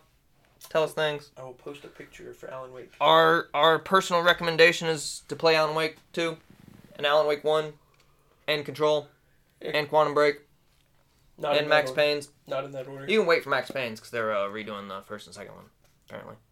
I'm curious as to how that's... I never even played them, so... They're fun. I mean, it's sad that Max Payne 3 had the best mechanics of them all, but... Well, I mean, it was the newest one. I know, but they really made a solid, like, slow-mo bullet time in that game. It's fun. It's well, fun. You can't really do that with old tech of Max Payne 1 and 2 did it. Yeah, they had it. They had it. Yeah. It's fun. It's just really good in the third one. Yeah. Anyway, that about wraps us up. Drink your coffee at the same time. Oh, dear. Those were the greatest scenes where they drank coffee together and it was perfectly synced. It made me think of Twin Peaks. That was very Twin Peaks moment. Was that? Constantly talking about the coffee. Go watch all the Coscola Brothers commercials about Alma beer. And watch all the videos in the game. Like all the videos are great. Every time I would pick up a video, I would literally just go to the dark or the mine place. And I just watched the whole video before I did anything else. Whole game's great. It's wonderful. Can't wait to see more. I love that a company has just a shared universe.